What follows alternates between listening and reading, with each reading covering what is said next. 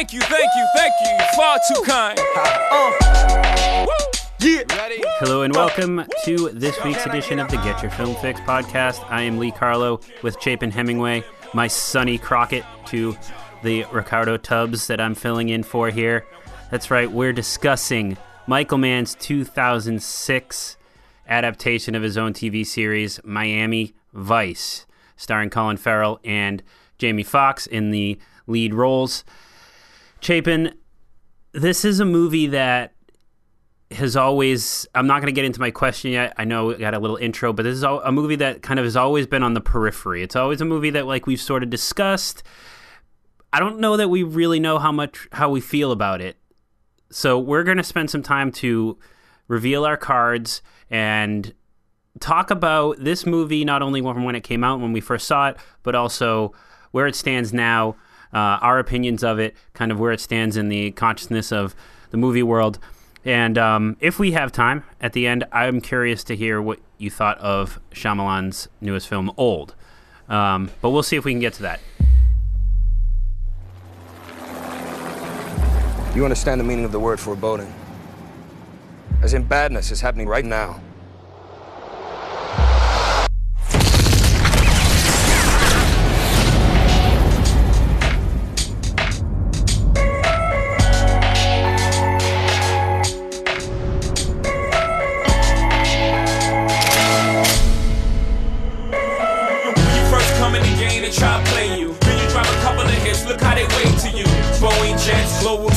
Out the country, but the blueberry still connect. I become so numb. So for one last time, I need y'all to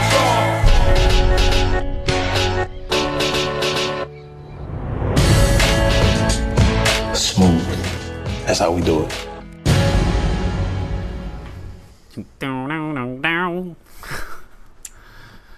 All right, Chapin. So this was released in 2006. It was Michael Mann's follow-up to Collateral, which is a movie that we all absolutely love. And I think really until we got to this movie, Michael Mann was just at the top of our list of directors. Hitting it out of the park.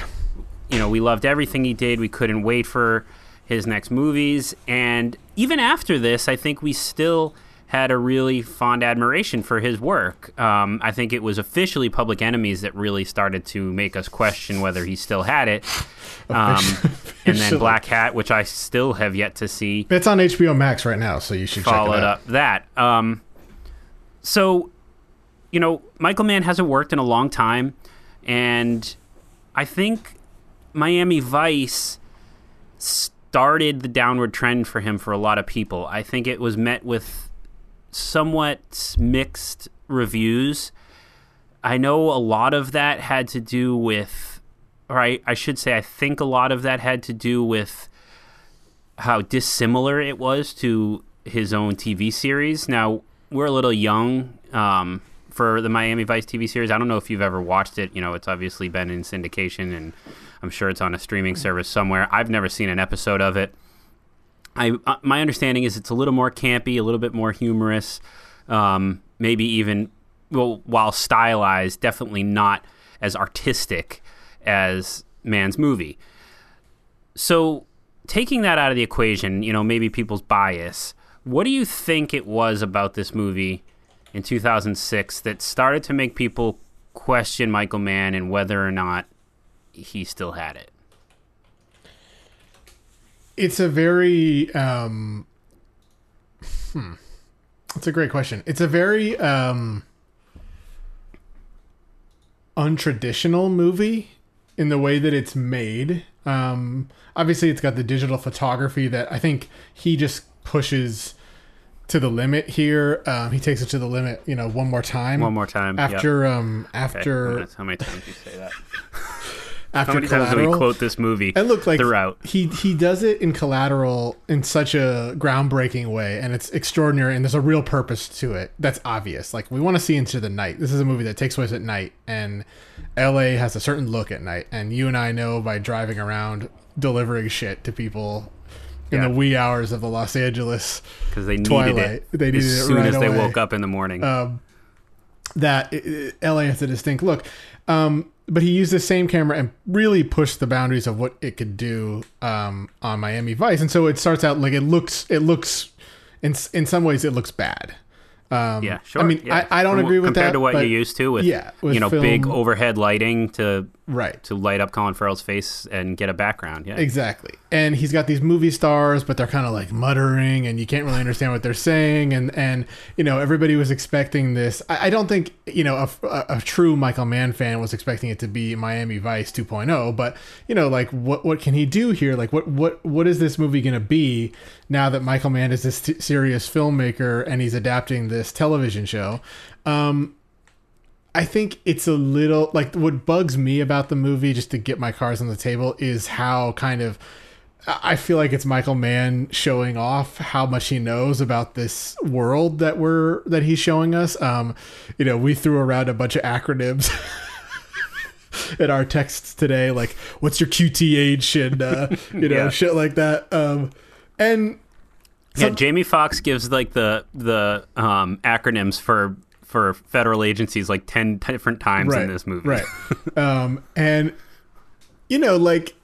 I don't know. I find that stuff kind of silly. And I've told you about Michael Mann's, the photos of him walking around set with this like enormous binder of research. And, I think, I don't know, sometimes that adds authenticity, but sometimes it just seems silly. And like, if no one knows what QTH means, does it really land? I don't know. But, also, I just think sometimes great movies can be misunderstood, right? Like this was released in July, like almost exactly 15 years ago, because it's the 15-year anniversary, and it was a big summer blockbuster with two pretty like movie stars on the rise, and it was this sort of art house movie slash I don't know, experimental film. Mm-hmm. And people didn't like that. So there's a ton of stories about this production. You can believe whichever ones you'd like. Some that have been verified are just kind of the insane locations. Coincidentally, Jeremy's not with us today because he is in the midst of doing insane location work on his current movie, from what I understand, and is just too busy. But it's nothing in compared to this, where they were in all these different, Central American countries. Somebody was shot. And someone was shot in the Dominican Republic, which forced Jamie Foxx to just like leave the set and refuse to go back to the Dominican Republic. And evidently that forced Michael Mann to rewrite the ending of the movie. So that's just a little bit of the drama that goes into it, but it's par for the course for Michael Mann. It's stuff that we're used to. It's stuff that I think we like, but I wonder if, while obviously studios got tired of it, if critics and people started wondering, how valuable his $150 million was. Like, could he have saved some money and made a better movie if he just shot it all in Miami and shot, I mean, he used like some other country for Cuba, obviously. He couldn't have used something else for Colombia or something else for Panama or whatever. Like, he just could have reined it in a little bit and focused what I think a little bit more on the story. I love the mid-aughts. Could be a downfall of this movie. I love the mid-aughts Universal executive who's like, oh yeah, we have a chance to do a Miami Vice movie. We have to do this. Who do you want to direct this? Well, Michael Mann worked on the show. Yeah, let's do that. And then it's like, did you watch his last movies? Like, this is not the guy who's going to give you that poppy remake that you want, that's going to make $300 million worldwide. It's just like. But also, I wish I had it on hand because I want to make this point. I'm going to pull it up real quick. His previous movie, Collateral, which is, two guys driving around LA in a cab for a single night, was a $65 million movie. Right, with the biggest star in the world in it. College students make that movie for $150 on a weekend. Like, so they also probably knew that whatever he was going to do with this movie was going to cost a lot of money and but unlikely to make it back, which it didn't. It's not only that, like there are, I mean, and I wish Jeremy was here for this because like there's got to be a point where like you're like, I bet they're like, okay, so I guess it's Michael Mann. We'll probably have to shoot Miami for Miami here. And they're like, oh, no. We're taking this whole crew to Uruguay to like film in this barrio, where, and why do we need to do this? Yeah. It's so little of the time is actually spent in Miami. Right. I'm picturing the fit Michael Mann threw when they told him he couldn't actually go to Cuba. Yeah. So anyway, let's move on because, you made a point that I want to get into, and this is going to move a little bit more into what we think about this movie now. You said a lot of times great movies are misunderstood, and that's absolutely true. I did not like Miami Vice when it first came out. I probably had not seen it for about 13 or 14 years until I guess probably 14 years. I think I watched it, at the beginning of the pandemic for the first time, maybe since, around 2006, 2007. And my reaction was just like, wow, this is much better than I remembered. And I think it was good that I watched it that time because it actually allowed me to be a little bit less surprised by its qualities this time around, and I can be a little bit more critical of certain things. But I think there are so many good things that are being done in this movie that if you take away whatever expectations there were, whatever the bias towards the TV show, whatever nonsense Michael Mann was doing with the money, like this is a incredibly artistic achievement. Yes. And can I read? It's just also such a fucking cool movie. I mean, it's fucking awesome. It is fucking so cool. Awesome. I'm gonna read you Manola Dargis's. She had her top movies of 2006, and she says Michael Mann doesn't always receive the critical respect he deserves, partly because he likes to make genre films. Maybe if he had hired Jack Nicholson to run around with Crockett and Tubbs, he might have at least seduced the audience. Glorious entertainment, Miami Vice is a gorgeous, shimmering object, and it made me think more about how new technologies are irrevocably changing our sense of what movies look like than any film I've seen this year. Partly shot using a Viper film stream camera, the film shows us a world that seems to stretch on forever, without the standard sense of graphical perspective. When Crockett and Tubbs stand on a Miami roof, it's as if the world were visible in its entirety, as if all our familiar time and space coordinates have dropped away because they have. Well, but the thing is that, so when that shot on the roof, it looks kind of shitty, but it looks amazing. Right, exactly. It looks, the look of this movie is so effective. And the colors and the pastels and the neons and everything, are just so effective for creating this world that the grainy background almost just makes it a little bit more realistic. You just kind of feel like you're right in there with them. A lot of handheld work with the camera.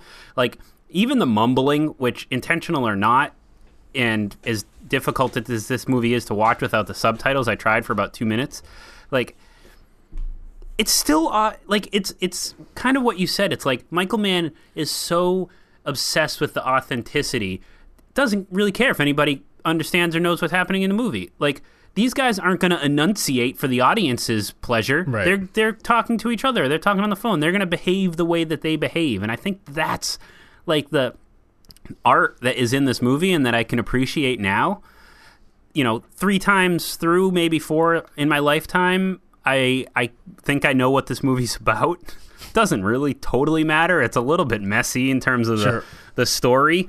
I think I should say I think the plot makes sense, but doesn't really make sense being in the movie. Right. I understand what's happening, but why is it happening? Why is it there? Why are we watching it? Mm-hmm. And I think that's the thing I can probably be most critical about with this movie. And I know Mann was doing a lot of rewrites and things like that, so that could be reasons for that. But I don't know. If you want to just paint a broad picture, it's the fucking coolest movie of the 2000s. Maybe it's so awesome to watch. And had we moved to Miami after college instead of LA, we probably would have followed in the footsteps of this behavior instead of Entourage. Which we obviously did. Yeah. But we would have worn suits like this. We would have talked like this. We would have stood on rooftops. We would have said things. Yeah. The cars, the go fast boats, for sure. All of that. Right. So that's okay. So that's what's interesting, right? So Mann has all these things that I think were pivotal to the TV show, which is, you've got the guys in the Ferrari. why are these cops driving around in a Ferrari? Nobody I was knows. thinking the same thing. I wanted to look up. I'm like, what do Vice cops make? Right. But I mean, I think the idea is that they're under deep cover, so they have to drive these cars. But even like, and they've got a payroll. Would drug smugglers want to appear so flashy either? Not drug smugglers, drug transpo guys. Right, transpo. Yeah. So they're driving the Ferrari. They've got these. They've got these go fast boats, cigarette boats that are fucking awesome, and they're flying around in these carbon composite planes. Yeah, and the aerial photography is incredible, but like it's almost superfluous to like what Mann wants to do. Like he wants to show you this little plane, cruising around. I mean, I think he's more interested in clouds, to be quite frank, than clouds. He is clouds like breasts filled with milk. Clouds, goddammit. But I think he's more interested in the way the clouds look than showing you how cool these planes are. I mean, you definitely get that, right? There's that shot where they're like over the Everglades or something, and they're just cruising. It's just incredible photography, and they're doing it for real. There's another shot in that same sequence, I think, where it looks like the camera is just on top of Mount Kilimanjaro, panning over with the plane at altitude. How did they do that? I don't know how they did that, but it's all real. It's all done for real, which is why I'm sure it costs an arm and a leg, but it's not. They also I learned they built those go-fast boats so that they could put the cameras where they wanted them and everything. Instead of just using a boat and putting a camera on it like every other movie ever made. I'm not sure why you can't do that, but so it isn't gratuitous because it's there for a reason. But like, I mean, that sequence where Gong Li and Colin Farrell go to Havana from Miami, it's like, I mean, what is that scene about? Like, it's awesome because they're crossing a channel in a boat, but it's not. It's more about these like two international people. One of these guys is like a good old American boy, like sort of fell into this job, and this other's this exotic woman who's from two different cultures, and they're going from one country to another country in a boat, and neither of these countries have relations, and how are they going to get in? I mean, it's amazing. And it's like they don't even really talk about it. He buckles her in, and they don't talk about the fact that, and I looked this up, that Havana is 228 miles away from Miami by boat, and those boats go fast, but it's still going to take a couple hours to get there. A couple hours, on a on a boat, 85 miles an hour on the waves. Yeah, and then they stay up all night drinking, right? So that scene where they go to Cuba is a perfect way to like get a little bit more serious about like some of the problems with this movie, because like the plot of this movie is that these two cops go undercover. Essentially, they find out that there's a leak that got an informant of theirs killed, right? And so they go undercover as drug transpo guys to kind of get connected to the people involved in this drug trade. There's some Aryan Brotherhood members. There's obviously some Colombian drug dealers. And they go undercover to basically find out where this leak came from. Right. And, there's several scenes of dialogue and all these things that connecting the story. And it for the most part, it makes sense. But there's so many things as this movie starts to go along where in a lesser made movie, in a less artistically made movie, would just make this movie crumble. And the most obvious one is why they go to Cuba. This relationship between Colin Farrell and Gong Li, but their relationship, them going there, just doesn't have enough to do with the rest of the movie. And look, Michael Mann's biggest weak spot, I think, has got to be women, the female love interest. Yes. It, even in movies where it kind of works, like Heat, it still isn't the best part. And like, the stuff with Jada Pinkett Smith and Collateral seems sometimes a little forced. Like, it's just not a strong suit of his. And I think this is another example of that. It works best in this movie, though. And you do? Yeah, I do, because I think it's... I just don't buy them. They don't really have good chemistry. I think it's central to the plot. You're probably right. I mean, Gong Li didn't speak English when she made this movie, and like she's saying all her lines phonetically. I think she's a great actress, but makes it weird casting because of that, though. It's a little weird. But I think they're good together. I think their romance is interesting. It's like, you know, what happens if you fall in love in these situations, and like that seems like a very typical plot that you would imagine happens in a movie, but the way Michael Mann does it here, you know, it's just about these like two souls colliding in this weird way, you know, and amongst these you know, international drug escapades. And I don't know, I've always found that to be interesting. There is the typical Michael Mann theme of like, you know, duty and job defining who you are and ruining relationships, which this one like by definition does. Right. Well, and I love movies, and this movie does so much of it. Like I love, you know, the deep undercover characters. I love the characters in too deep to get out. Like there's this conversation or this inference that Gong Li's character Isabella, you know, she's in too deep. She can't leave. She can't go anywhere. Like, you know, what's the main drug?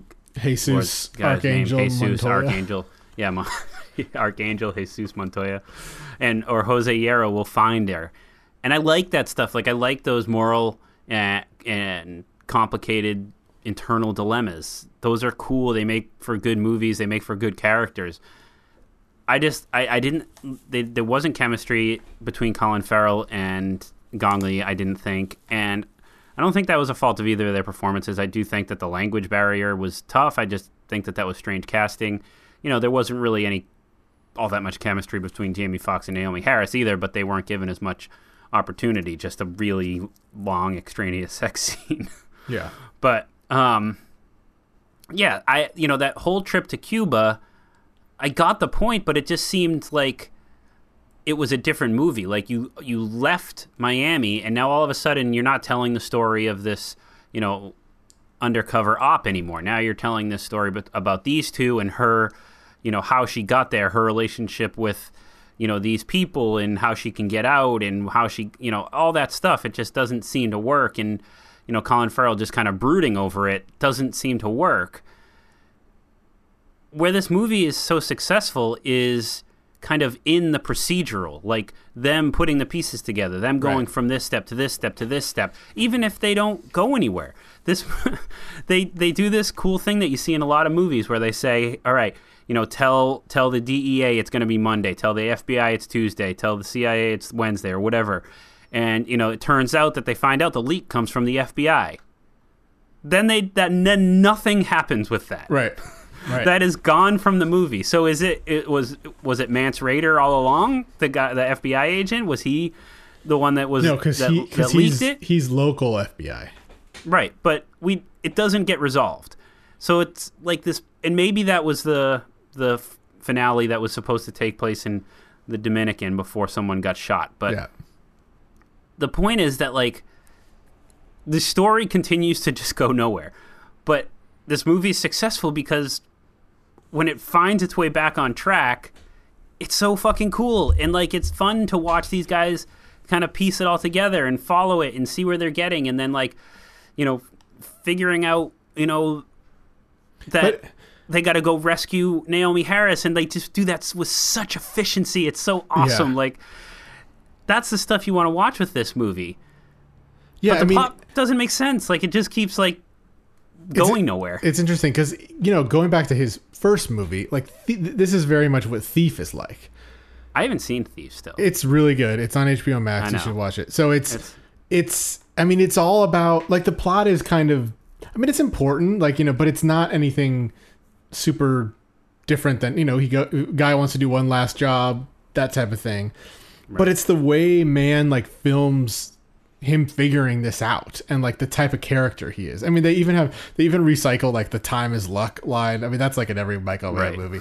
But heat around the corner. Yeah. It's the same thing. But it's just like, it's just these details, the procedures of it. But I do think this movie, what it does show, and what I've always really liked about it, and why I think it's unique to like a place like Miami is it's international. These groups, like they're from all over the world. You've got this Aryan Brotherhood working with, this drug dealer from Latin America, and then you've got the Miami cops, and then you've got these systems that are all kind of like working to create this illegal industry. And then you've got the leak from the FBI and the different agencies working together, and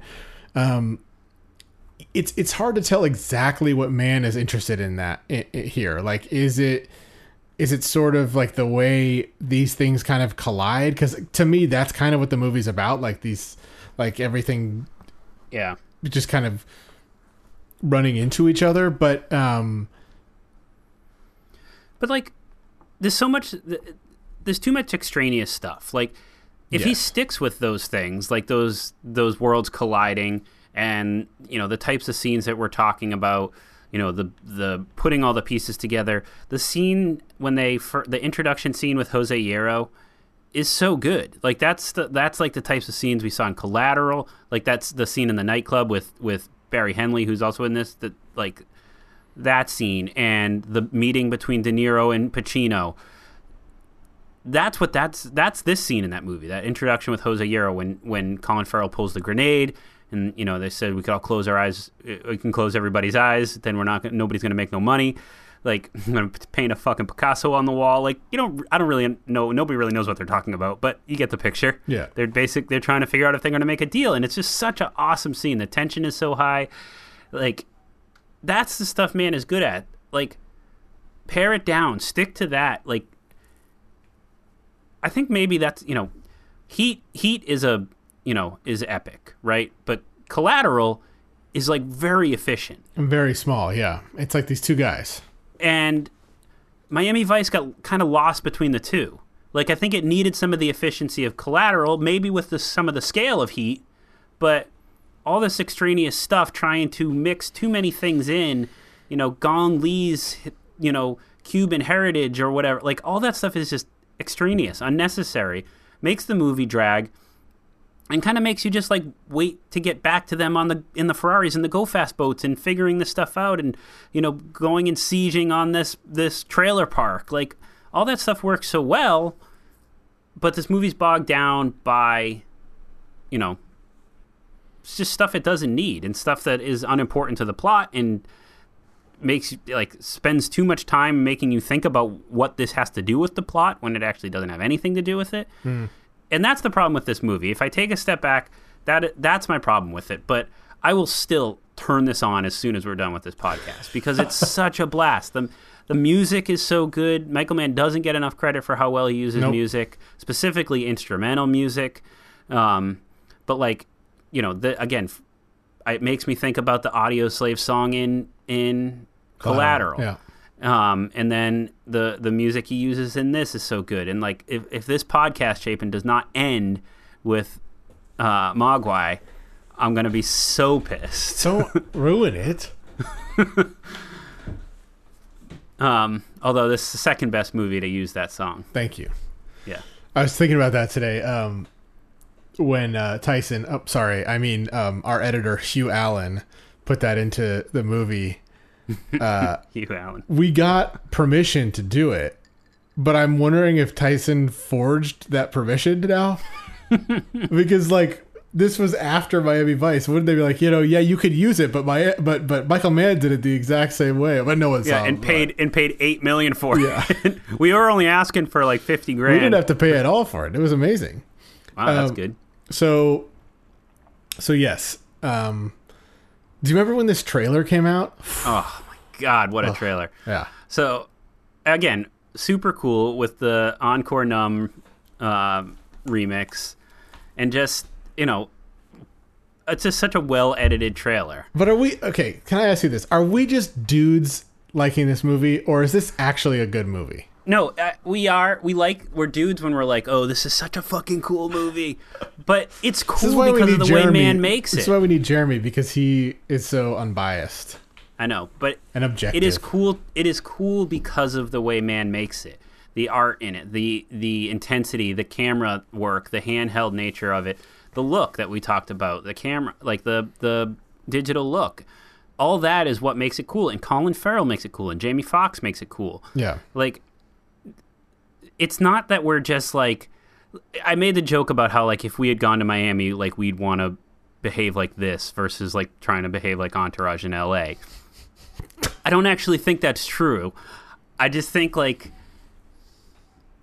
you know, some Michael Bay movies are cool, right? Because for similar things that are cool about Miami Vice, but it's done so much better in Miami Vice. It's such a better there's craftsman intention behind this, and it doesn't feel extravagant. Like Michael, you watch a Michael Bay movie, you could watch Bad Boys or Bad Boys 2 filmed in Miami, which has a lot of similarities to this, and you could be like, you know, it's just it's over the top to be over the top, and sometimes you're in the mood for that, but it's not a substantive. I mean, Michael Bay's movies don't have any substance. This is the thing. This is the distinction. This movie is not macho.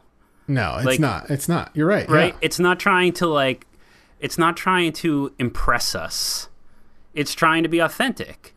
And that is what is cool to me watching this movie. I think, you know, you have two movie stars and I think they're both good in this movie. I think Farrell is much better than Fox in it. He evidently doesn't remember making this movie. I mean, which also works for this character. He's like sweating and like brooding. Yeah, like, he's just, there's one scene where his shirt looks like my shirts most of the time. Yeah, he.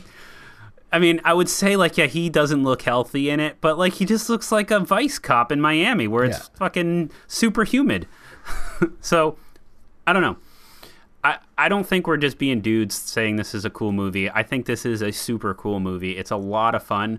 Another thing I would like to talk about that I think lends a lot to this movie is these supporting performances they're all really small. Well, most of them I should say are really small, but they're all pretty pivotal. Mm-hmm. You know, with the exception of John Ortiz, who's really good as Jose Hierro, and obviously Gong Li we talked about a little bit, but Naomi Harris, Justin Theroux, Barry Henley, Dominic Lombardozzi, Eddie Marsan, John Hawkes, like all these guys with like relatively small roles, all kind of just like do their job, to borrow a Bill Belichick phrase. It's interesting. There's this great shot of them waiting for news on Trudy in the hospital, and Justin Theroux is just like sitting there with his eyes closed, chewing gum.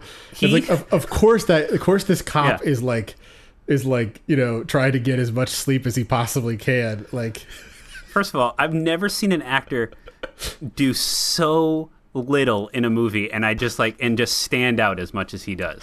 I was like, every scene I'm like, hey, there's Justin Theroux just standing in the background, and it's not in a distracting way. Like, it's just like he's one of their guys. He's working with them. He's there, but does he have any lines? Yeah, he says we could watch Marlon's highlight on the 65-inch plasma. On the 60-inch plasma.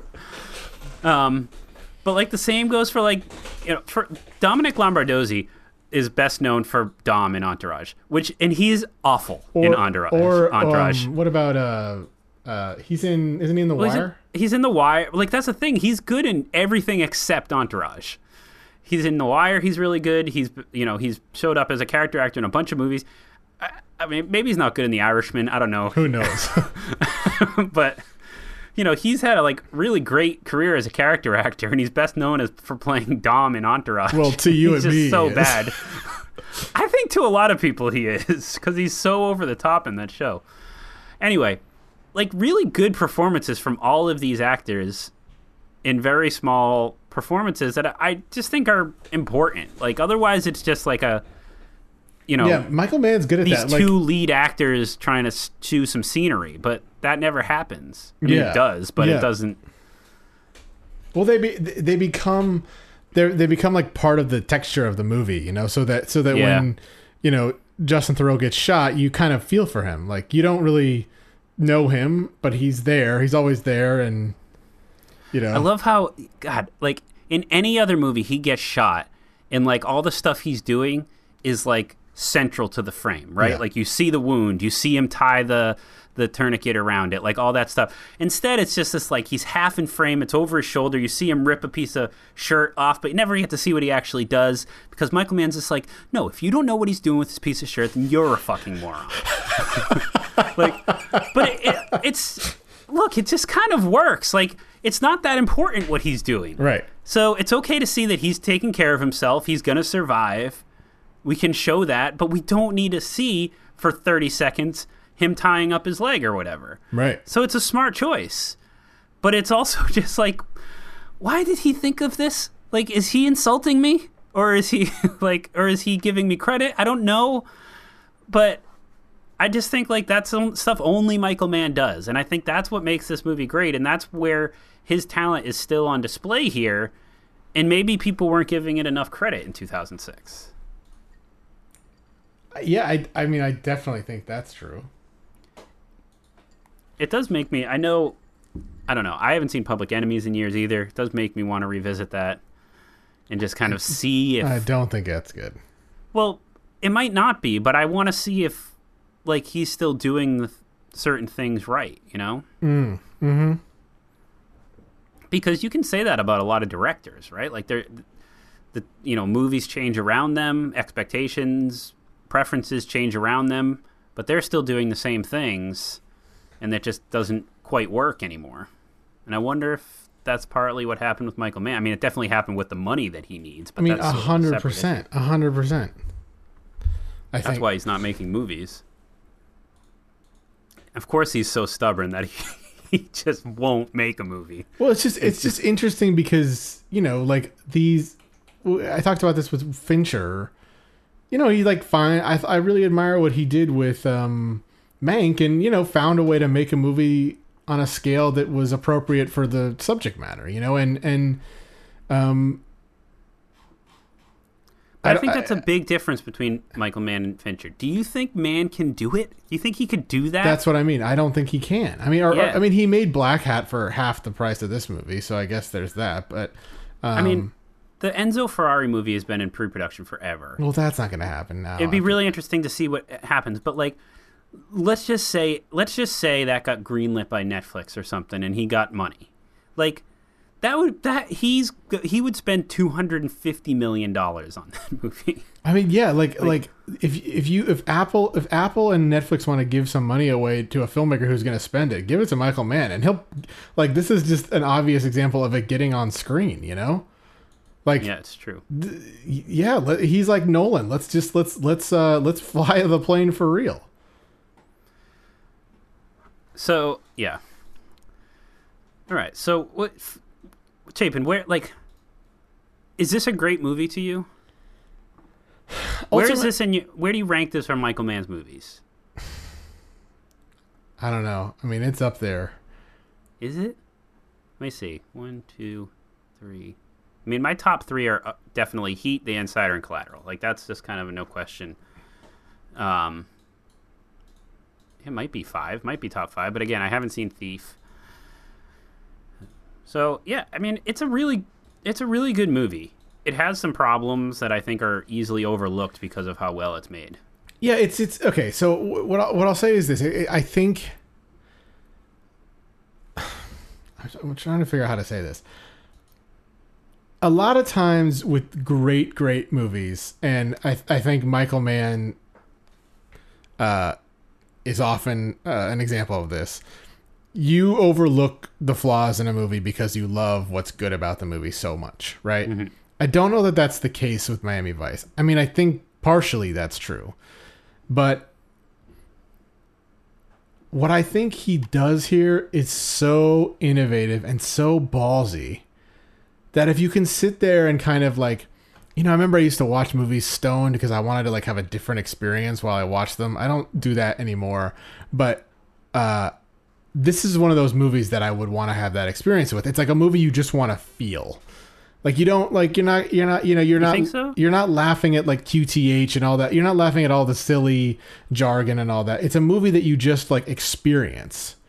And you look at all the scenery and you look at all the material and you look at all the people and you just want to let it wash over you. And if you can do that, I think this is a movie that needs to be experienced in that sense.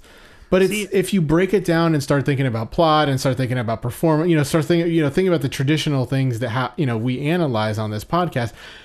I don't know that it holds up. Like, I think Collateral is a much better narrative. I think Collateral is a much more interesting narrative. But is it cooler? Is it filmed cooler? No, I don't think so. Does it have as much going on visually as this movie? No, I don't think so. I think it's got and Collateral's movie, I think, has a tremendous amount of going on with it visually. But this movie has more. And so from that sense, it's like a piece of avant-garde art. Like, it may not easily draw you in, but if you're able to like get in that rare headspace where you can experience it the way it's meant to be experienced, then it can be. And I think, it's rare that a blockbuster movie with a blockbuster budget will do that. And I think this is like a one of a kind movie from that perspective. See, I think the reason that some of the plot stuff frustrates me is because I like, and I really enjoyed the intelligence of this movie and all the lingo and kind of and I had the subtitles on and following all these steps very closely and like knowing where they were going and why. I thought that stuff was all really cool, and it is a very intelligent movie, right? Like, it's for an intelligent audience if you want to follow the story as well. And so I get frustrated with the fact that the plot goes a little haywire and there's all this extraneous stuff and unresolved plot points, because if that had been tightened up and you still had all that intelligent, authentic language and behaviors, plus the way that this movie looks and is made and the experience, like, you have a generationally good movie. You have one of Michael Mann's maybe top 3. Maybe this is better than Collateral if you tighten up that plot, because so much is good about it, and not just the photography and the filmmaking in general, but I really liked how these characters interacted and how it wasn't dumbed down for me, and how their conversations were probably true to life. Yeah. I think that stuff's all really cool. The fact that it's just like all those conversations true to life kind of go a little off path and can't find their way back in an efficient way is just too big of a problem for the movie as a whole. Sure. What I will say is I do think the romance is quite important to this movie, and I think you would probably cut it out if you could.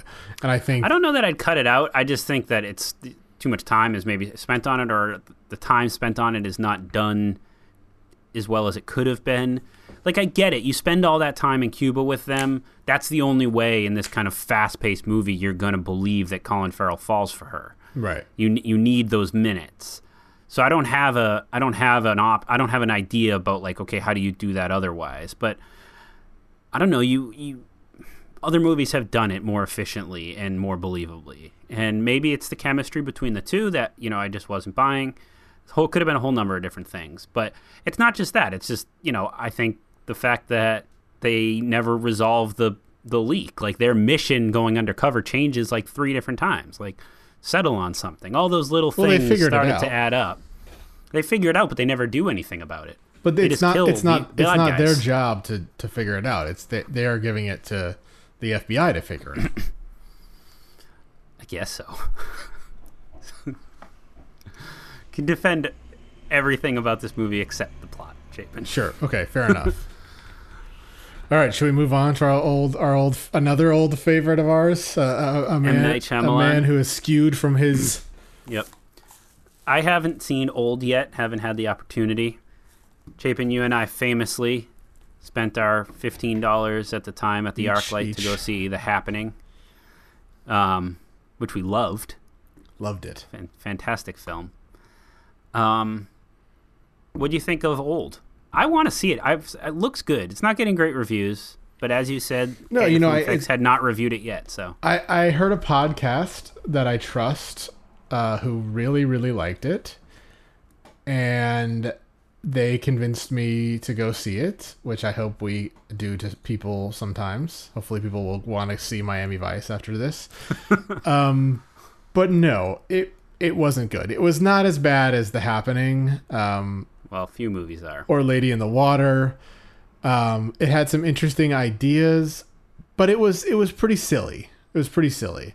And I got to be honest, like, I know everybody got tired of Shyamalan because he was like really pretentious, but I like pretentious Shyamalan. Like those 3 movies in particular, Signs, Unbreakable and The Sixth Sense. Like, I just think they're incredibly well made. I love that they are pretentious and kind of classical. And it's obvious that Shyamalan has sort of had a career reawakening and he got a little too big for his britches maybe with Lady in the Water, and then switched gears with The Happening, and he's been kind of chasing a new career since then. And I think Old is kind of a fusion of those two things. Like, it's sort of silly and camp a little bit, but it's got some of his, like, really well thought out filmmaking techniques. And the plot is quite interesting. It's got a great concept. Like, yeah. It's got a great hook. Yeah, and it wasn't like entirely unmoving either. But yeah, I feel like a little bit of a wasted potential here with this one. Yeah. It's got a great cast too. Yeah. With a lot of actors we like. God, now I can't remember her name from Phantom Thread. Yeah.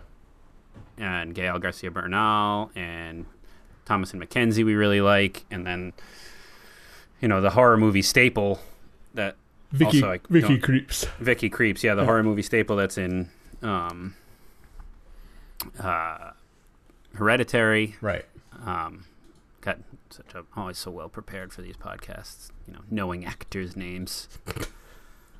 Yeah, I mean, I got to be honest, like, even despite your review, like, I still kind of want to see it. Like, I don't know what it is about Shyamalan's movies that I just find so intriguing. Like, you kind of know what you're going to get. Alex Wolff is the other actor I'm talking about. But, like, you just kind of want to see what happens. Like, what he, where his movie goes. Like, what's the reason for the hook? For no other, like, just curiosity gets the best of you with his movies, and I think that's a credit to what he's done in the past. But I haven't seen Lady in the Water, I haven't seen The Village, so it's obviously not a tremendous hook anymore. But I did see The Happening. Was nothing else playing? No, you and I knew it was bad, and we just decided to go see it. We knew it was bad.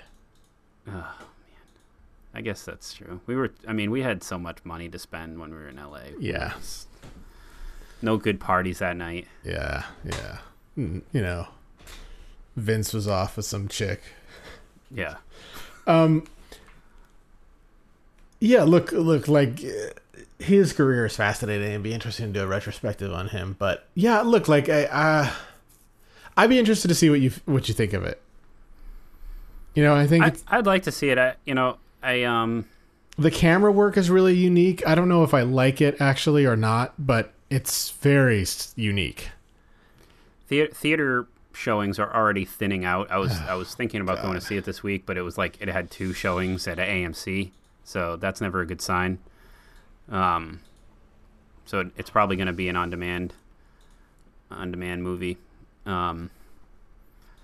But yeah, I mean, that's just another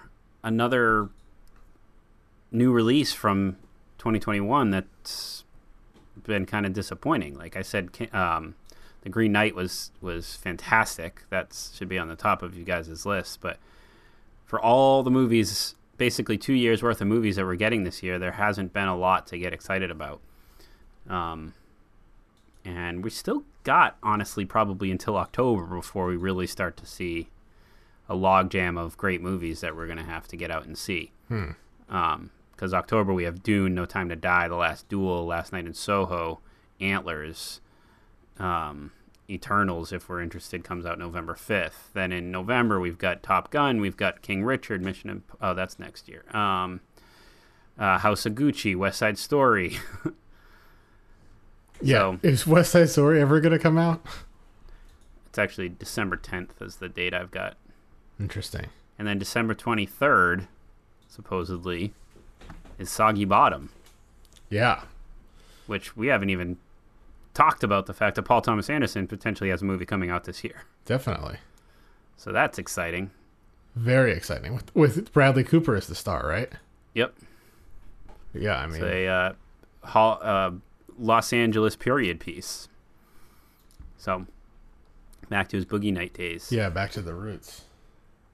So, super excited about that, obviously. So, there's plenty coming up, but we're just kind of tramping through the olds and the... I mean, Pig was good, but, you know, I don't know that that's anything that's going to be there at the end of the year.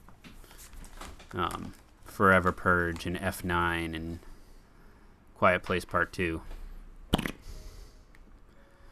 All right. So,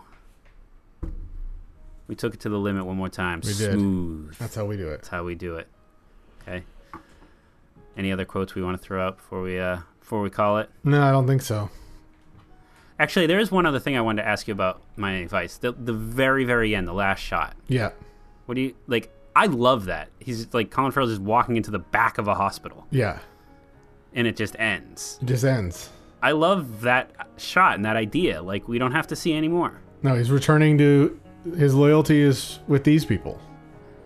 Yeah, which I just think is great. Like, I love how that ends. I like that you see Naomi Harris wake up, but you know, there's no like, you know, conversation between them. Jamie Foxx just calls the nurse in. Like, we get an idea that like maybe she'll be okay, and then Colin Farrell goes back, and the movie ends. Like, yeah.